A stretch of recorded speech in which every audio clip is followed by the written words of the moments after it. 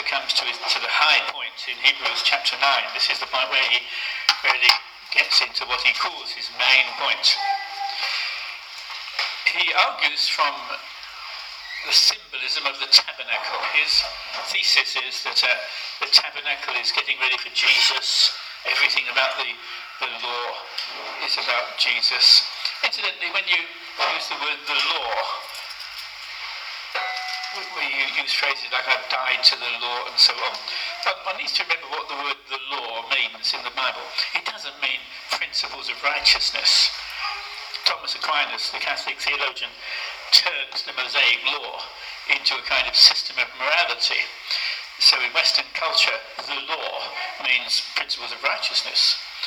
But that gets you into trouble, because when you start saying, I've died to the law, have you died to principles of righteousness? Have you died to holiness? No, surely not. Have you died to obedience? I had an email once from a man in South Africa who wrote to me asking for some help, and he said, can you help me? My pastor is oppressing me. And I said, what do you mean by that? And we sort of corresponded a bit over the email. And he said, no, my pastor's oppressing me. And I said, what do you mean? In what way? Well, he keeps on telling me things to do. He's putting me under the law, he said. And I said to him, well, what sort of things? And he said to me, well, he says things like, I ought to go to church, and I ought to pray, and I ought to read my Bible. But that's commands. I've died to the law. He shouldn't be commanding me. So I wrote back and said, if you don't like commands, better throw away your Bible, because there are lots of them in the Bible, even in the New Testament. You see, that man was confusing the law with principles of righteousness. That's not what it means. In the New Testament, the word the law means the Mosaic system. It means everything in connection with Moses. And it's not just 10 commandments, there's 2,000 commandments about circumcision and holy days and economy and trees and skin diseases. Everything's all in the law. Thousands of them. We've died to the whole business. If you ask the question, have we died to the 10 commandments? It's a tricky question. It's like the question, have you stopped beating your wife? If you say yes, you're in trouble. If you say no, you're in trouble. You're in trouble either way. You better reject the whole question. If you say no, I've died to the 10 commandments, well, that sounds as though you're being wicked. And if you say, well, I've not died to the 10 commandments, that means you're keeping the Sabbath and you're not travelling anywhere on a Saturday. You're in trouble either way. The answer is that what Jesus has put us under is higher than the 10 commandments. He says, you've heard it was said, don't kill. But I'm saying you don't even get angry. It's not that we're lower than the 10 commandments, it's that we're higher than the 10 commandments. And that's how you answer a question about tithing. When someone says, are we obliged to tithe? The answer is no, not really. But if you move from law to grace, you don't go lower, you go higher. If you gave 10% under the law, you wouldn't do such a low thing as giving 10% under grace. You don't go backwards, you go forwards. So I use the term the Christian super tithe. You're sort of going higher than the tithe because you're under grace, and grace is going forwards. So even what Thomas Aquinas would call the moral law, we're not even under that because it's too low. Not that it's wrong, but it's too low. And the Sabbath, we're not under the Sabbath. Although I've learned, having been a little bit sick, I've learned the hard way that Sabbath keeping is wise, is wisdom to keep one day in 7. It's not a law anymore, it's wisdom. But it's still wisdom, still a wise thing to do. And when you read the Old Testament law, there's a lot of wisdom in it, so we're not under it. But when you get things like the laws about property and tribe not being allowed to sell land. It was illegal to sell your land in Israel. Remember Naboth and King Ahab. The king demands Naboth's land. Naboth says, it's illegal, I can't do it. And just think what that does. It stops anybody from being landless. It stops the poor from being totally destitute. It stops the rich from being disgustingly rich because they buy everything.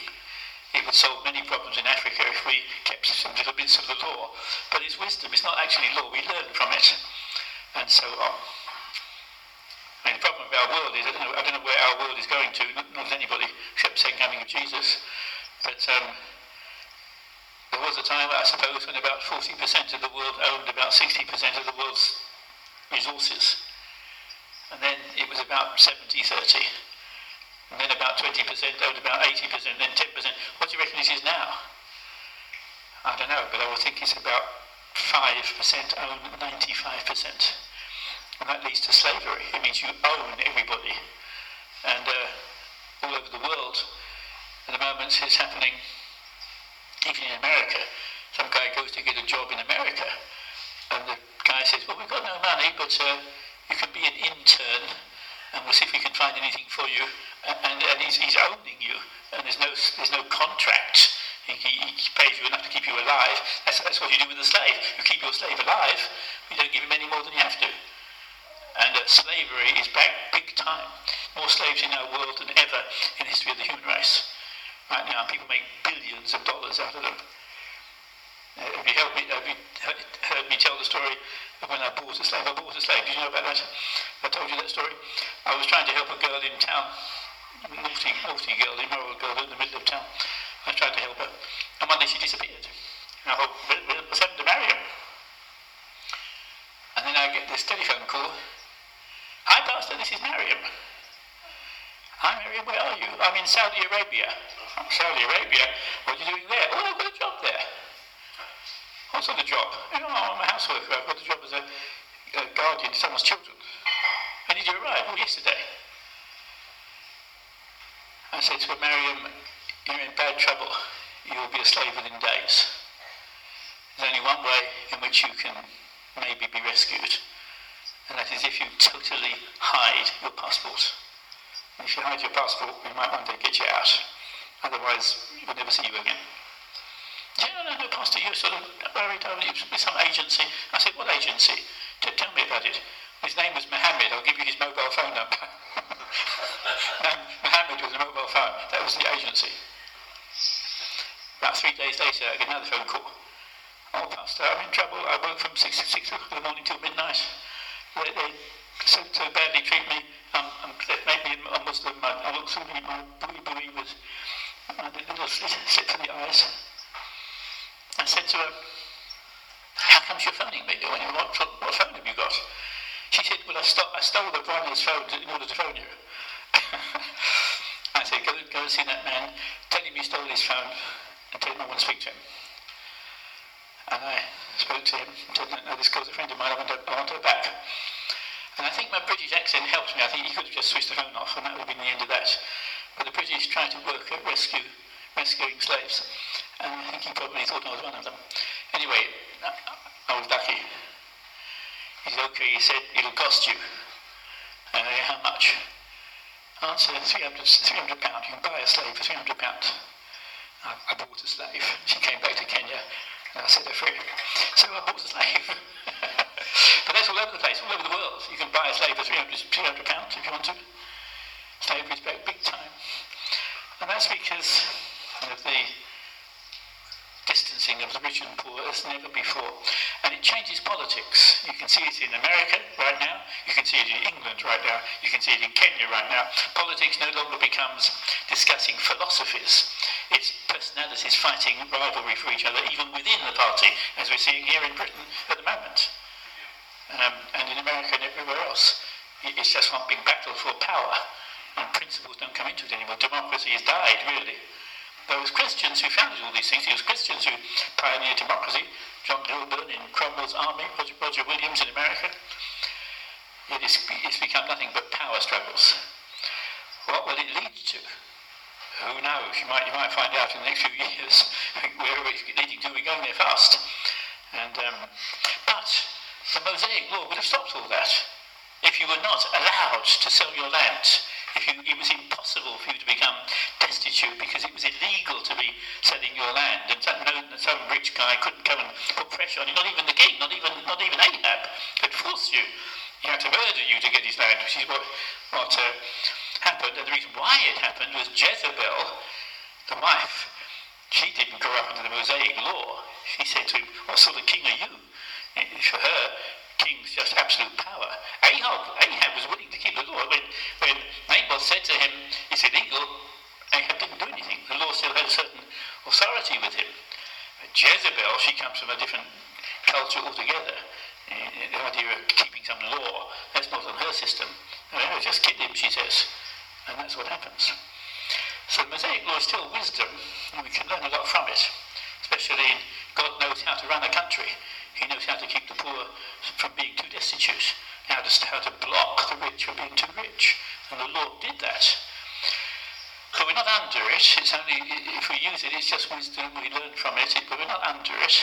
We don't have to be circumcised. We don't have to keep these holy days. We don't have to be keeping the food laws and other things, matter of wisdom. If you want to walk on a Saturday, you can. But you might be wise to take a day off occasionally. It's wisdom, no more. But it all points to Jesus. And so our writer is now expounding that thought. And the big thing is the tabernacle. And so he begins by telling us about it. Even the first commandment had regulations for worship and an earthly place of holiness. A tent was prepared and so on. He goes on describing the tabernacle, and then he says how it's fulfilled in Jesus. So think about the tabernacle. It was a square area of open ground in which was a tent. And the tent had two rooms to it, two compartments to it. Outside the tent were two things, a big altar for sacrifice and a laver, a big bowl for washing yourself in. And inside were various other things. What did it stand for? Well, when you listen to preachers, you find them getting all sorts of odd ideas from the tabernacle.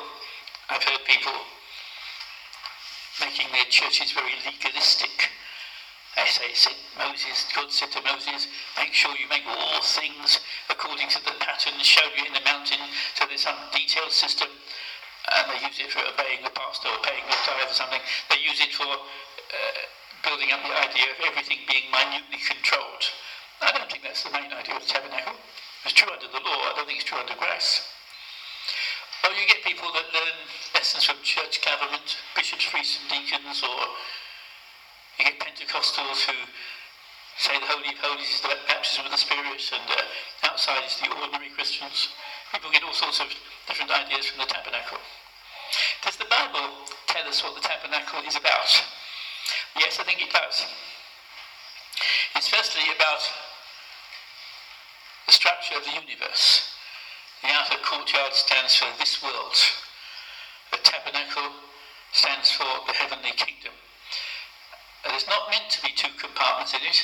There are not two compartments in heaven, but the veil was temporary. It was torn down when Jesus died, so there's only one compartment in heaven. It's not meant to be two. But the tabernacle stands for earth outside the tabernacle and the heavenly realm inside the tabernacle. I think it stands for the progress of time. The first compartment stands for before Jesus came. The veil stands for Jesus himself. When his body is torn upon the cross, the veil or the entrance into the new covenant is torn down. The new covenant opens, the veil is torn down. When Jesus is torn upon the cross, the way into the new covenant is torn down, and you're in the new covenant. So it stands for two covenants, I believe, or the progress of time. This side stands for before Jesus comes. The veil stands for Jesus himself. The other side is the new covenant. Well, you could say it stands for levels of fellowship. Outside, you're not having any fellowship. Outside the place of fellowship. But what's there is the altar, the blood, and the washing, the cleansing. If you go that way, you come into fellowship. So although fellowship, you're not having any fellowship, the way you're coming into fellowship is there for you. The cross, you could say, and the new birth, you could say. And then you come into the tabernacle, and once again it stands for fellowship. The table, there's a table there. Although it's only symbolic, nobody ever went there. The common people never went inside. It wasn't a meeting place. Nobody ever met inside. Only the priests could even go there. So 11 of the tribes never went inside at all. Jesus never went in. Jesus never saw the inside of the temple. Think about that. It was his temple, but he never ever was allowed to go in it. He wasn't a Levite. He was a Judean. So Jesus never went inside the inside of the temple. He went into the courtyard, but not inside. But inside the first compartment was the table, standing for fellowship, having a meal with God. And there was a lampstand lampstand, the Lord enlightening you. There was no windows there, no light came from outside. The only light was God-given. It was the light of God. You walk in the light. You're illumined and shown things by God shining upon you. There's the sevenfold lampstand. And there was a little altar, the altar of incense. It was very close to the curtain. It was very near the Holy of Holies. And that stood for a prayer already going up for you. When you went inside, you found prayer already going up for you. The incense stood for prayer. It was a kind of prayer for you, and any prayers you prayed were carried up on that incense going into the presence of God. You could say it stands for the intercession of Jesus. And then there was another compartment. There was a curtain there, and inside there was another compartment, which stood for a higher level of fellowship that nobody knew under the Old Covenant.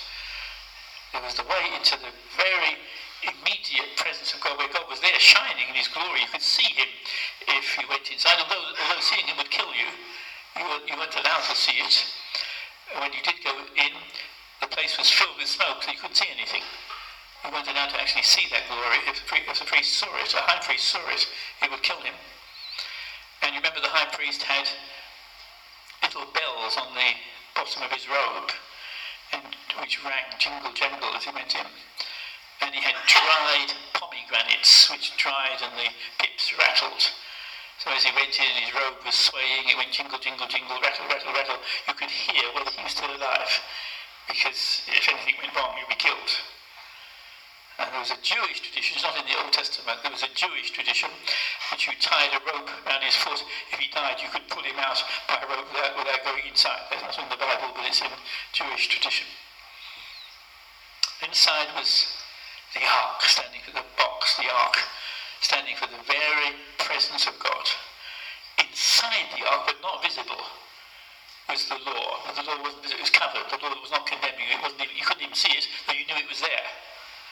And on top was a golden slab, the place where the blood was sprinkled. And he sprinkled the blood when the high priest went in on the Day of Atonement. He sprinkled the slab upon the top with blood.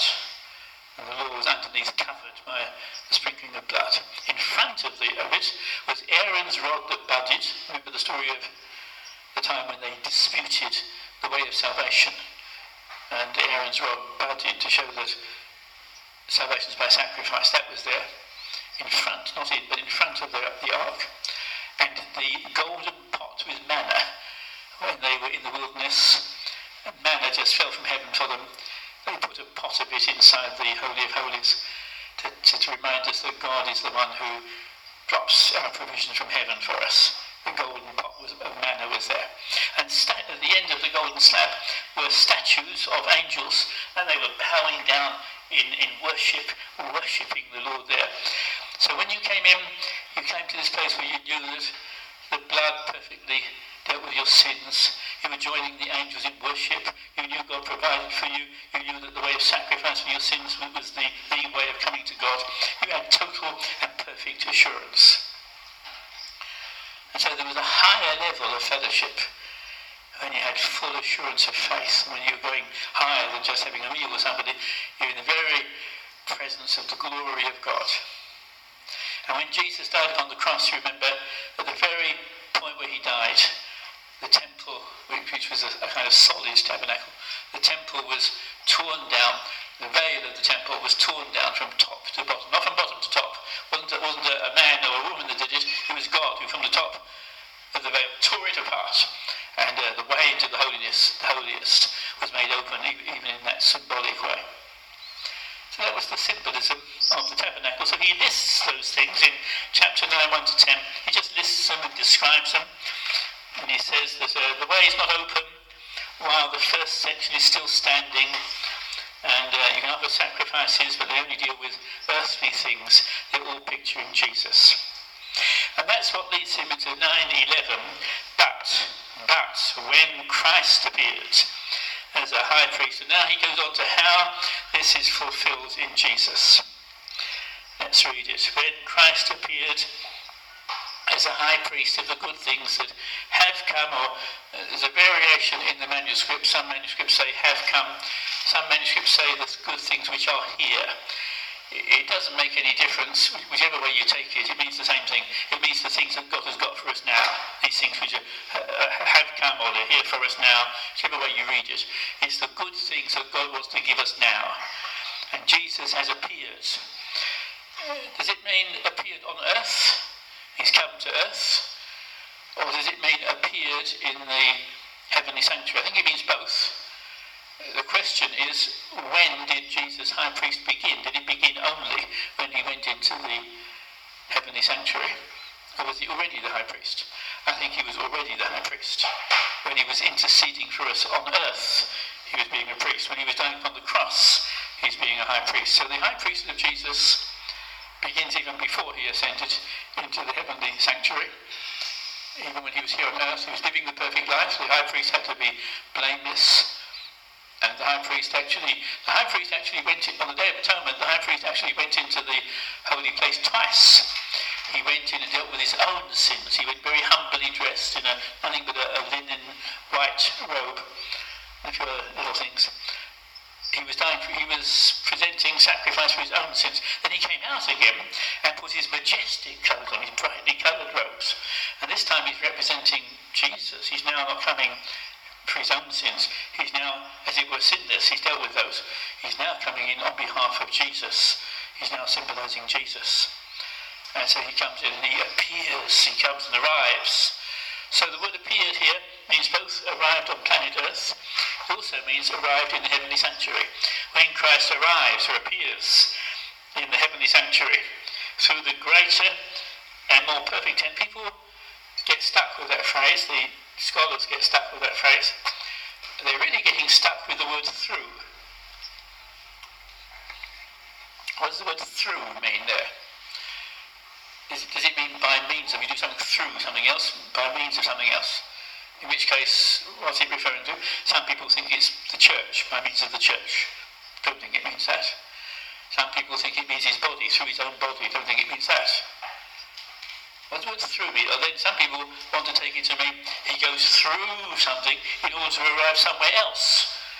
Well, I don't think it means that, because there is no somewhere else. When you get into the Holy of Holies, there's nowhere else to go. You can't go through the Holy of Holies. So people get, all the commentaries argue, get confused about that word through. I've never talked to my friend R.T. Kendall from America about this, but I think you have to be American to understand this. The word through, have you ever noticed how Americans use the word through in a different way from which the English used it? The Englishman will say, I read pages 1 to 10. An American will say, I read pages 1 through 10. And the word through means until I get to a certain point. I would say Hebrews is being a good American. When you get through till you reach the point of the Holy of Holies, that's where things happen. So the word through there doesn't mean through one thing to get to the other. It means through to a certain point, so you've arrived. It's the American way of using the word through. And it happens to be a coincidence. So it means when he came through until he reaches the point where he's in the Holy of Holies, that's the meaning of the word through there.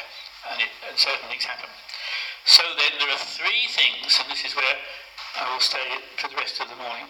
There are three things that are given you by the blood of Christ, according to this section. When he comes through till he reaches the points of the perfect tent, the inside of the Holy of Holies in heaven, not the earthly one, but the heavenly one, he entered once forever into the holy places, not by means of the blood of goats and calves, but by means of his own blood, thus securing, or the Greek is an aorist participle, if you know what that means, or having secured, having already got on one occasion, having secured an eternal redemption. The first thing the blood of Christ will do for you is it will give you eternal redemption.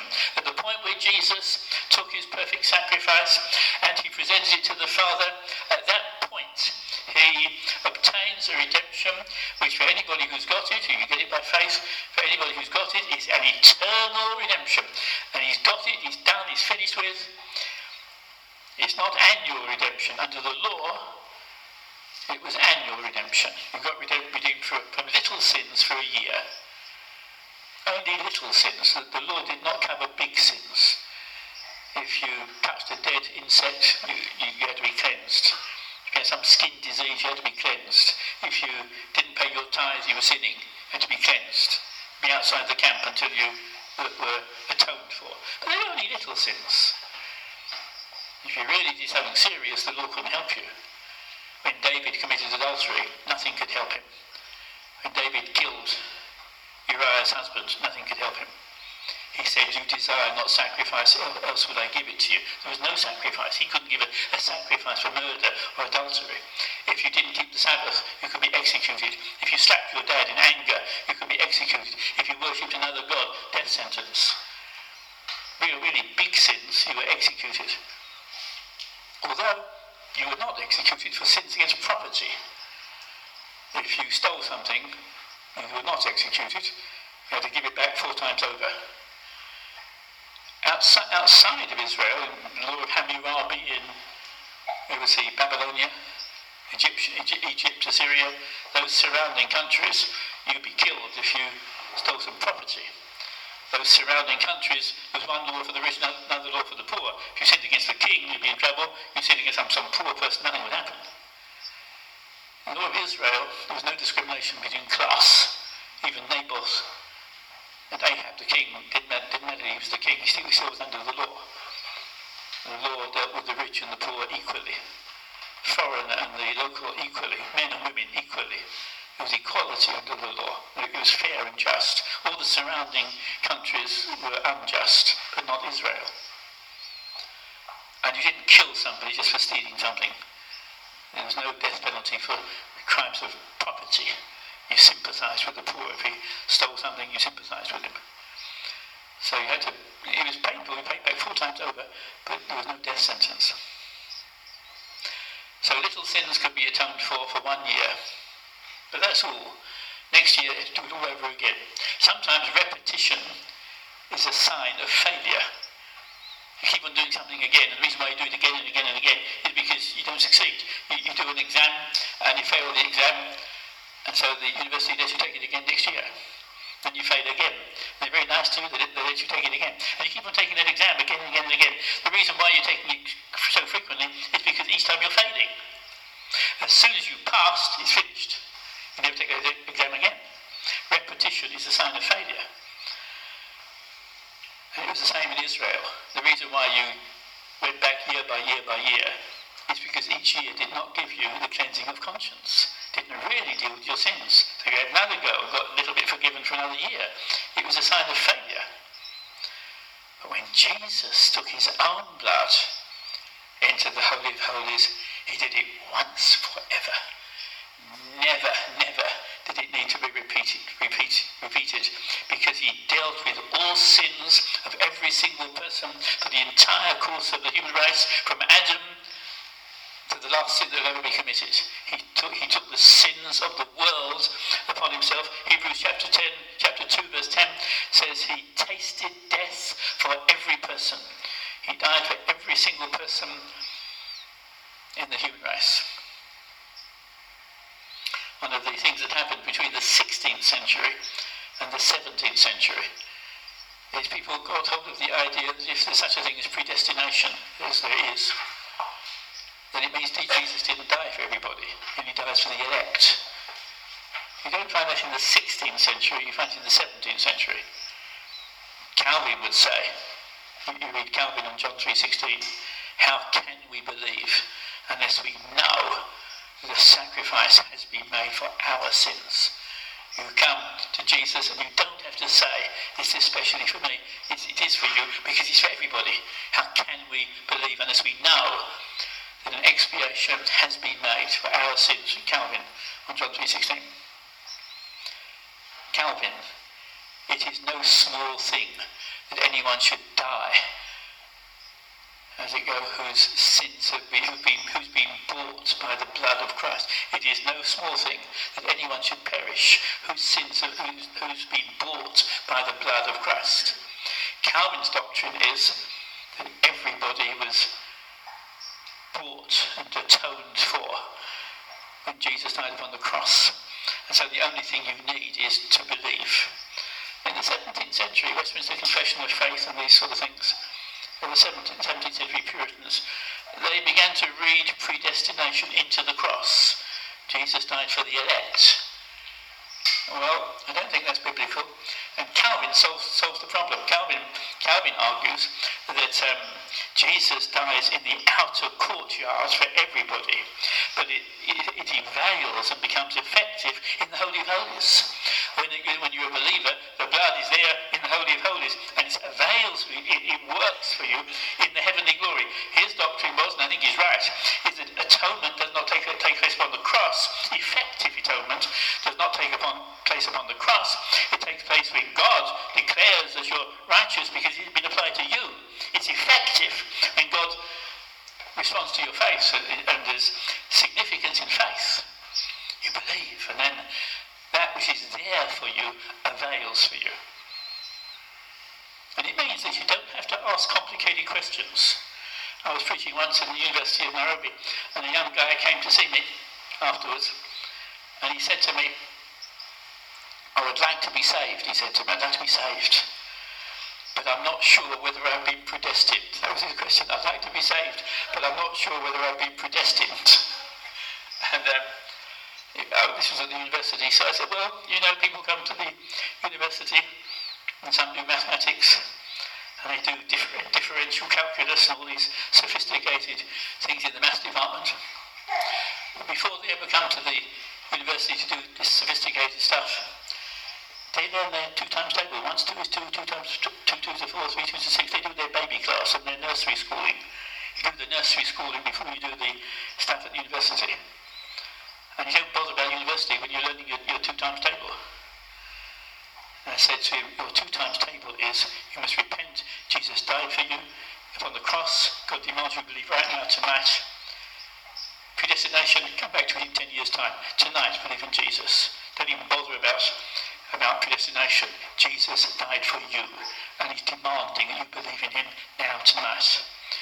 You see, you don't need to ask questions about, am I elect? The cross is for you. Jesus died for you. Don't even bother about it. Put your faith in Jesus. And then you do know that you're elect because you know that God helped you to believe in Jesus. And you then know you were chosen before the foundation of the world. Don't begin there. Begin with Jesus died for you. Don't get so clever in your theology that people are being held up by your clever theology. Don't ask complicated questions. Believe in Jesus. He died for you. Finish. Don't demand to solve all these predestinarian questions before you believe. And Hebrews says he tasted death for every man.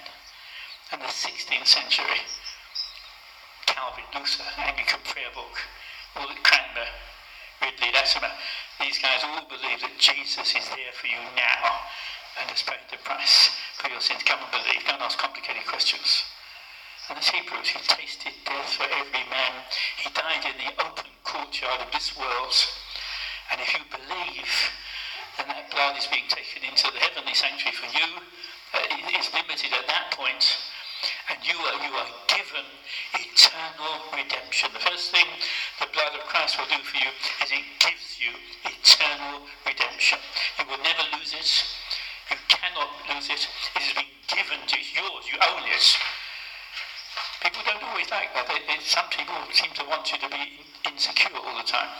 They don't like security. They think security is dangerous. If you're secure and you can't lose something, you'll go and be wicked and sin. It doesn't work that way. If you ever see how secure you are, if you ever see how much God loves you, you will say to him, "Lord, if you love me like that, I don't ever want to sin again." It won't make you say, "Well, I'm secure so I can sin." It will soften your heart. It will tenderize you. It will make you so grateful. You will say, "Lord, I never knew there could be love like that." And you don't want to sin again. You want to live simply. You'll say, "Lord, you do love me like that." It won't make you sin. It'll make you weep with gratitude, as I do now. That the Lord loves you so much that he will give you something that will last forever. That nothing can possibly ever take it away. It doesn't even matter whether you sin. It's a dangerous thing to say, but I say it anyway. It doesn't even matter if you sin. You're given it. Imagine you have a son who goes university, and you give him a computer. You say, you need a computer, and you give him a computer. And then he's a bit of a naughty boy, doesn't work very hard, he's sort of lazy, and he misuses all that you gave him. And what do? Do you say, well, I gave you that computer, but you didn't really did very well, now I want it back. Do you do that? No, I don't think you do. You might say, it's a waste of time giving him a computer, I better not give him another one. You might not give him much more. But I don't think you'd be so mean as to go and take back what you gave him. And the Lord is like that. He'll not take back anything he's given you. He cannot give you more than he wants to give you, but he won't ever take back what he's given you. I give them eternal life. They shall never perish. And when you see the grace of God like that, it will break your heart. It will tenderize, it will soften you. It will make you want to love everybody everywhere. It will humble you. It will make you meek and undefensive. It will make you put your life in the hands of God and let him handle everything. It won't make you want to sin. Don't think that if God gives me this grace, I'll go and sin. It won't do that for you. It will soften you, and the last thing in the world you'll ever want to do is to sin against such grace and mercy and love. I give it's theirs, I'll give it to them. And it's a past tense, it's an aorist past simple. I having secured, having obtained eternal redemption, and I give it to them. That's the first thing the blood of Christ will do for you. The second thing the blood of Christ will do for you is it will give you daily cleansing. He says, because the reason why you have this eternal salvation is because if the blood of goats and bulls and the sprinkling of defiled persons with the ashes of a heifer sanctify for the purification of the flesh, how much more will the blood of Christ, who through the eternal Spirit offered himself without blemish to God, purify our conscience from dead works to serve the living God. The Old Testament sacrifices cleanse the flesh, which means it cleanses you in an earthly kind of way. You were put outside the camp and you couldn't come back inside the camp. Your position was one of a defiled person outside the camp. But it was only an earthly thing, it was only fleshy, only dealt with your body and your physical position in relation to the camp of Israel. It wasn't dealing with your conscience or your relationship to God. It cleansed you by way of your position, whether you were inside or outside the camp. And so if you did something really serious, they put you outside the camp. Then, or I say serious, something that's significant, they put you outside the camp. And then the sacrifice would be offered, it would be sacrifice of a goat or a bull or something, and you came back in. That's all it was. It wasn't much more than that. But if it cleansed your flesh and your position in the camp, how much bigger, how much greater is the blood of Jesus? How much more will the blood of Christ, not some animal, who through the eternal Spirit, which I take to be a reference to the Holy Spirit enabled Jesus to go to the cross, who through the eternal Spirit offered himself without blemish. He was sinless, he was spotless, he never sinned. He did love the Lord his God with all his heart, with all his soul, with all his mind, with all his strength. He did love his neighbour as himself. He did something that no one of us could ever have done.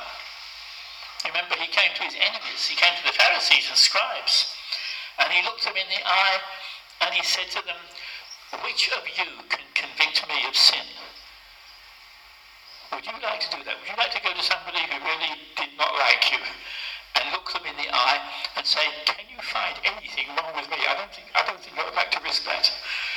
Can you look an enemy in the eye and say, can you find anything at all that is wrong with me? No, I don't think any of us could do that. But Jesus could do that. He could look his worst enemies in the eye and say, can you find any single point in which I'm sinning? Which of you can convict me of sin? And the answer is nobody could do it. He loved everybody. He never told a lie. He never stole anything. He never ill-treated anybody. He was kind to people. He never said a harsh word against a woman.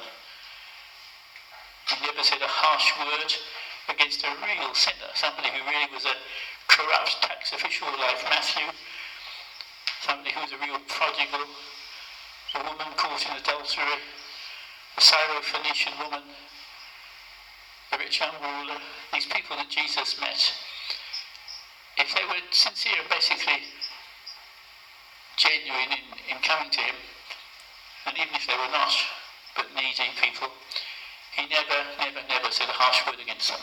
I mean, look at Jesus with the woman caught in adultery. There were these Pharisees and scribes coming with this woman caught in adultery.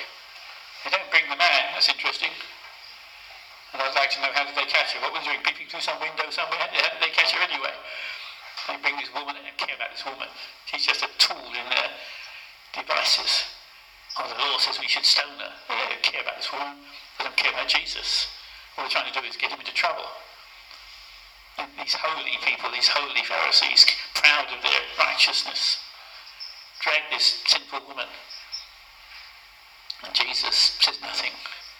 He just draws in the sand, whatever that means. When we get to heaven, we can see the video and see what he drew. Well, he doesn't say anything. Yeah, okay, you want to kill her? All right, you kill her. You cast it. The law also says the witness must cast the first stone. So you cast the first stone. They're trying to get him into trouble. He's getting them into trouble. They want to get him into trouble with the Romans for saying she should be executed. Now he's getting them into trouble because they're the one meant to do it. So he's playing a trick against them, they're playing against him. And they all creep away one at a time. Then he says to the woman, you can go, it's all right, you can go. Oh, by the way, they don't condemn you, nor do I. But by the way, just don't sin anymore. That's it. And notice he doesn't say, don't sin anymore, and then I won't condemn you. He puts it the other way around. I don't condemn you, you can go, but don't sin anymore. I mean, what graciousness. Well, who's the holy person? The Pharisees or Jesus? Who's the one who's being nice and kind to this immoral woman? I work in, I suppose, the wickedest square kilometre of Kenya. I go in early into town because of the traffic jams. I go early into town and I sit in a place where the wickedest people in Kenya are to be found, plus me. And there's all sorts of wicked girls there, Mariam and lots of others. These con men and tricksters. And some of them I get to know a little bit. And I can tell you, the worst of sinners, if you get to know them, you begin to sympathise with them. You see where they're coming from. You see what trouble they're in. You find about their broken homes. You find about their collapsed family background. Or the result of some rape or something. You find out that they're totally destitute and have absolutely no ways of surviving. And you begin to feel for them. And you begin to say, oh, if I was in their shoes, I'd be sitting here trying to get some money from somebody as they are. And Jesus was famous for the people that he spent time with. He's with tax collectors and all these sinners. You know what a sinner was in the vocabulary of the scribes and the Pharisees? It was somebody who was not allowed inside the synagogue. They came and they said, no, we don't, you're a sinner. A sinner in their vocabulary was a person who was not allowed inside the places of worship. Now to repent, you repent and clean your life up a little bit, maybe we'll let you in. But Jesus didn't spend his time with the Pharisees and the tax collectors, and the Pharisees and the scribes. He spent his time with tax collectors, con men, crooks, wicked ladies. That's where he spent his time. He was spotless, he was pure. He was so compassionate, he had such feeling for people. He loved people so much. He had time with people. He never wrote a book. I spent some of my time writing books. Jesus didn't write books. He had more time with people than he did with books. He spent time with people. He loved them so much. And as this spotless, immaculate, sinless Lamb of God that nobody could find any blemish in, he offered himself without blemish. Without blemish. He offered his perfect life to the Father. And then he was punished. The one who never sinned was punished for sin. And yet he never sinned. Pontius Pilate said, I find no fault in him. And in the next sentence, he condemns him to death. You talk about injustice. Imagine you're in some court and someone declares you absolutely innocent, and then the verdict is death sentence. So, you talk about injustice. Did anybody ever go through an injustice like that? It's totally unjust in the eyes of the world. But he wasn't dying for his own sins. He was being punished. I don't mean he was being personally punished, because he wasn't. But he was bearing the punishment of our sins. Fully living the life that we should have lived. Fully dying the death that we should have died. Substituting for us in every respect before the Father. So he goes and he presents his own blood without blemish to God, and that purifies our conscience from dead works, that we may serve the living God. The second thing the blood of Christ will do is it will cleanse your conscience. When you see what was happening upon the cross, and you see that that blood is being given to the Father, doesn't mean that he's dying in heaven, but it's being given to the Father as having been accomplished. When you see that, you know, you can be sure that you are totally, radically, immediately forgiven for anything you've ever done, even if you did it 10 seconds ago. And when we do something really bad, we have this weird idea. It takes time to get forgiven. I better really repent and sort myself out, and maybe the Lord will forgive me. We're talking as though it will take time for God to forgive us. Remember what happened with David. David committed murder and adultery. And for a year, it didn't seem to bother him very much. And then Nathan the prophet got to him and said to him, "You are the man." You remember the story? "You are the man." You remember what David said? David said, "Oh, you're right. I have sinned." He immediately admitted what he'd done. When Nathan finally got to him, he immediately said, "Oh yeah, you're right, I've sinned." Do you remember the next sentence? The next sentence, Nathan says, "It's all right, the Lord has put away your sin." There's immediate confession, there's immediate forgiveness. It doesn't say repent and sort your life out and eventually the Lord will let you go. There's immediate forgiveness seconds after he confesses what he did. So the Lord put it away. He still has to repent, he still has to think about what he's done, he still has to write Psalm 51. But the forgiveness is immediate. There's immediate forgiveness. That's what Hebrews 10:19 means when it says, "Since we have grounds for confidence." Right now, immediately, there is no reason at all why you should not immediately step into full fellowship with the Lord. You draw near, you come close to God with full assurance of faith immediately now, because everything that needs to be done for you to be immediately, totally, radically forgiven, able to serve the living God, is there for you right now, this very second. Your daily cleansing. You come and you confess your sins. There are people who say you don't need to confess your sins. What you do, if we confess our sins, we Christians, 1 John, if we confess our sins, God is faithful and just. That surprises us a bit. I think if we'd written 1 John, we wouldn't have said faithful and just, we would have said faithful and merciful. God is faithful. And he's so merciful that he forgives us our sins. That's not what John says. He says faithful and righteous.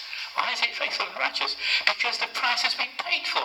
It would be unrighteous if Jesus has paid the price for our forgiveness and we don't get forgiven. It would be unfair. Imagine you go to a shop and you buy something, you buy a book or something, and you give the guy the cash and you've done all that needs to be done, and you want to walk away with the book, and they don't give it to you. You say, "Well, I bought it, you better give it to me." No, I don't think I should. "No, I paid the price, I bought it, give me the money. Why can't I have it?" You would demand it. It's been paid for, you would demand it. It would be unfair for somebody not to give you something which you bought. And so you get given it as a matter of justice, as a matter of fairness. And God is faithful and righteous. He's righteous. He has to give it to you. In a sense, he's got no choice, because he himself has paid the price for the forgiveness of your sins. It would be unfair of God not to forgive you once the price has been paid. So he's not just being faithful and merciful. You could say that, but he's not just being that. Even greater, even bigger, even more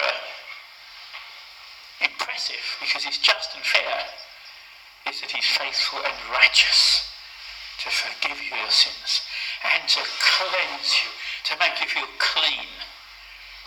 Remember, I quoted Hebrews 10:19, that you come with your bodies washed with pure water. Have you ever been talking to some sinner and he begins to share some things with you which are so disgusting, it makes you feel a bit sort of defiled, and when you get back home, the first thing you do is take a shower.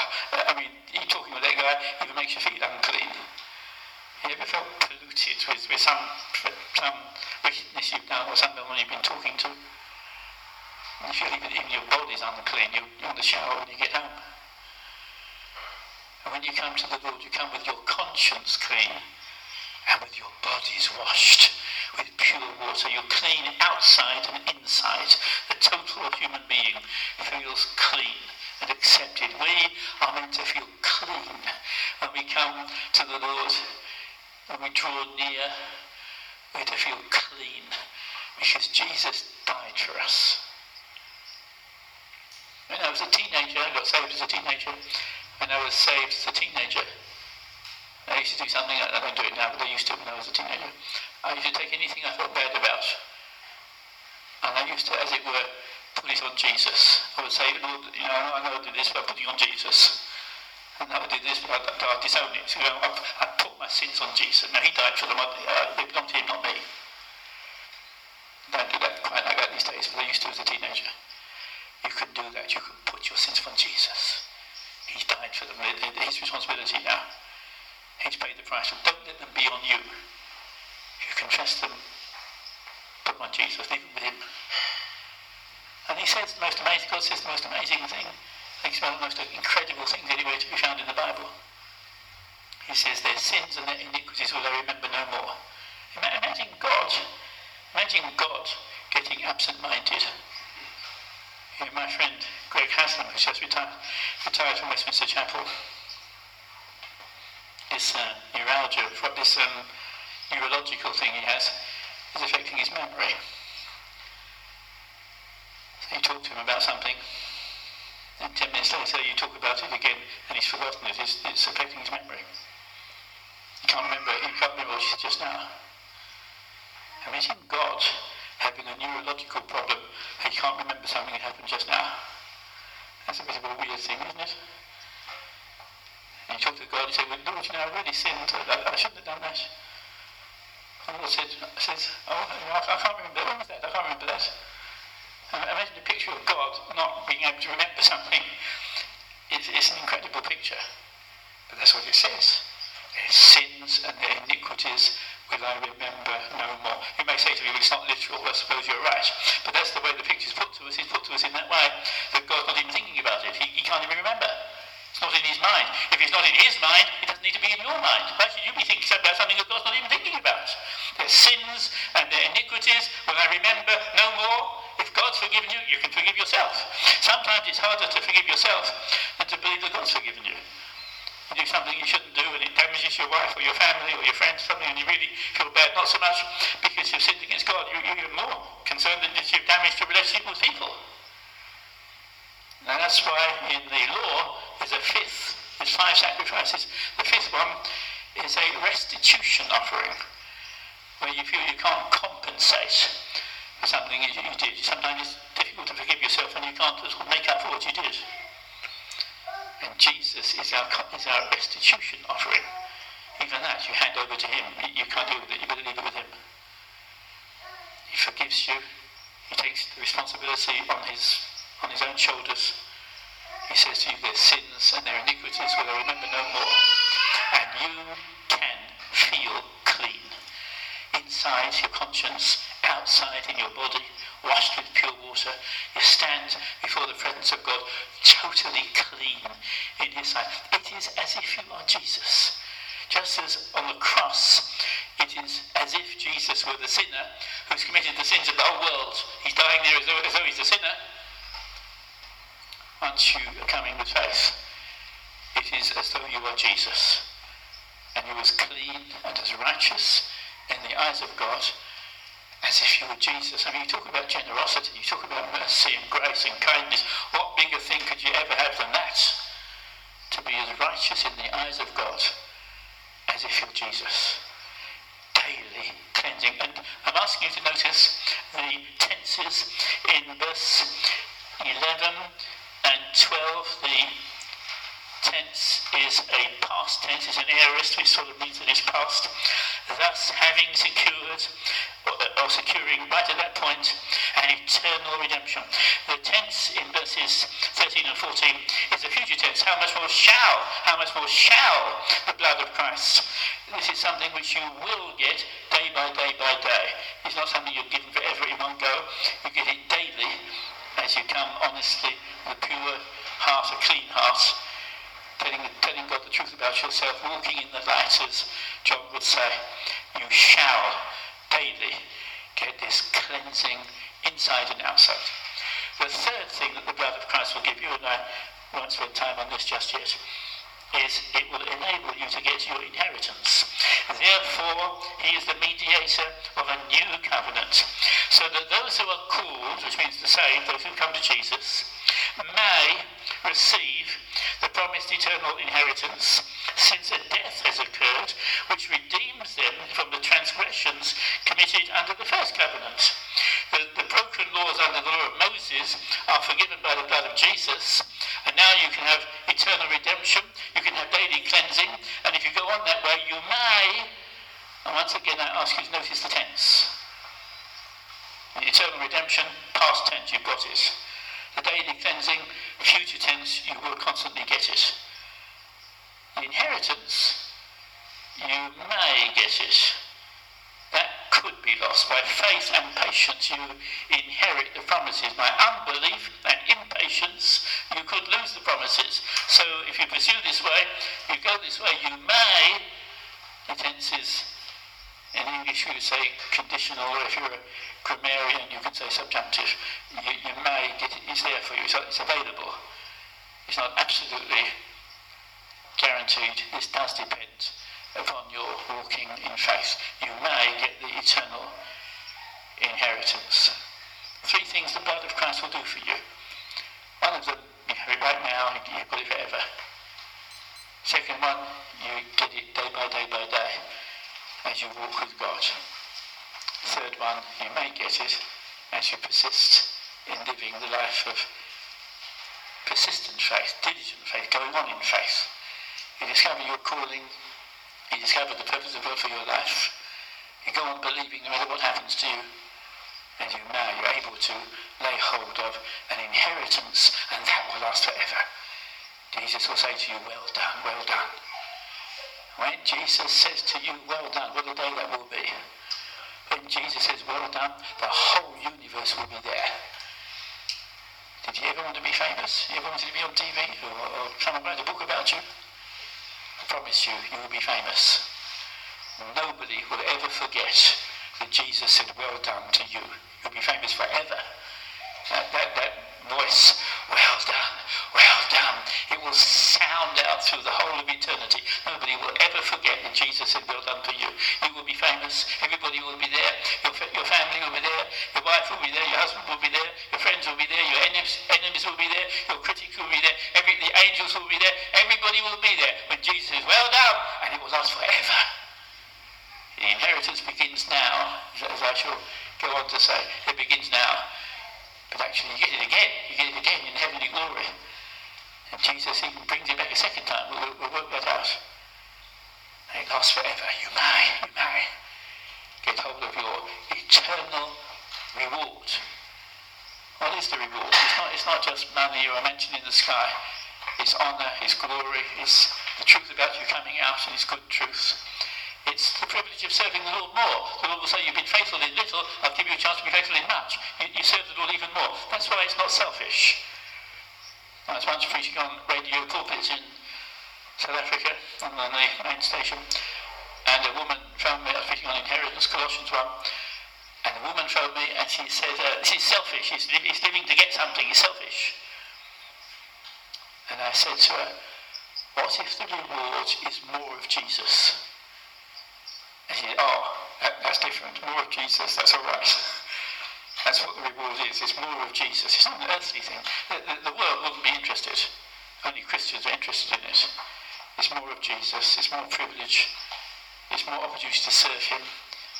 It's not selfish, it's more of the will of God in your life. Jesus saying, you've been faithful in a little. Now I'll move you on a bit and you'll be faithful even in much. It's an expansion of your fellowship, of your service, of your love of God. It's more of Jesus. And that's why it's worth going after by faith and by patience. Let's stand and let's pray together as we bring this session to a close.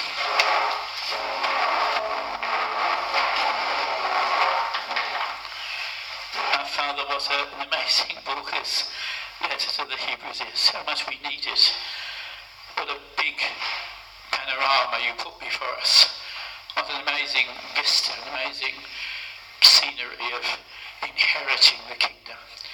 Coming into all that you've got for us. What an amazing Lord you are. We can spend all eternity, no doubt we will, spend all eternity gazing and gazing, considering Jesus, the great high priest, the apostle and priest of our confession, the one who saved us, the one who became a sinner, a sort of sinner in your eyes, in order that we may become the children of God.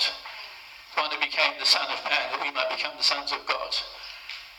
Oh, what an amazing Saviour. I pray that it may grip us, that it may tenderise our hearts, that it may make us long to serve you with all our heart and soul and mind and strength, and to love everybody everywhere as we love ourselves. Come and do these things for us, and by faith and patience, let us inherit your kingdom. Show us our calling, show us what we're to do for you by faith. Show us the way that we may go there and hear you say to us, well done. Teach us these things. May this Hebrews book come alive to us, that we may inherit the promises. We ask it in Jesus' name. Amen. Amen. God bless you. Praise God.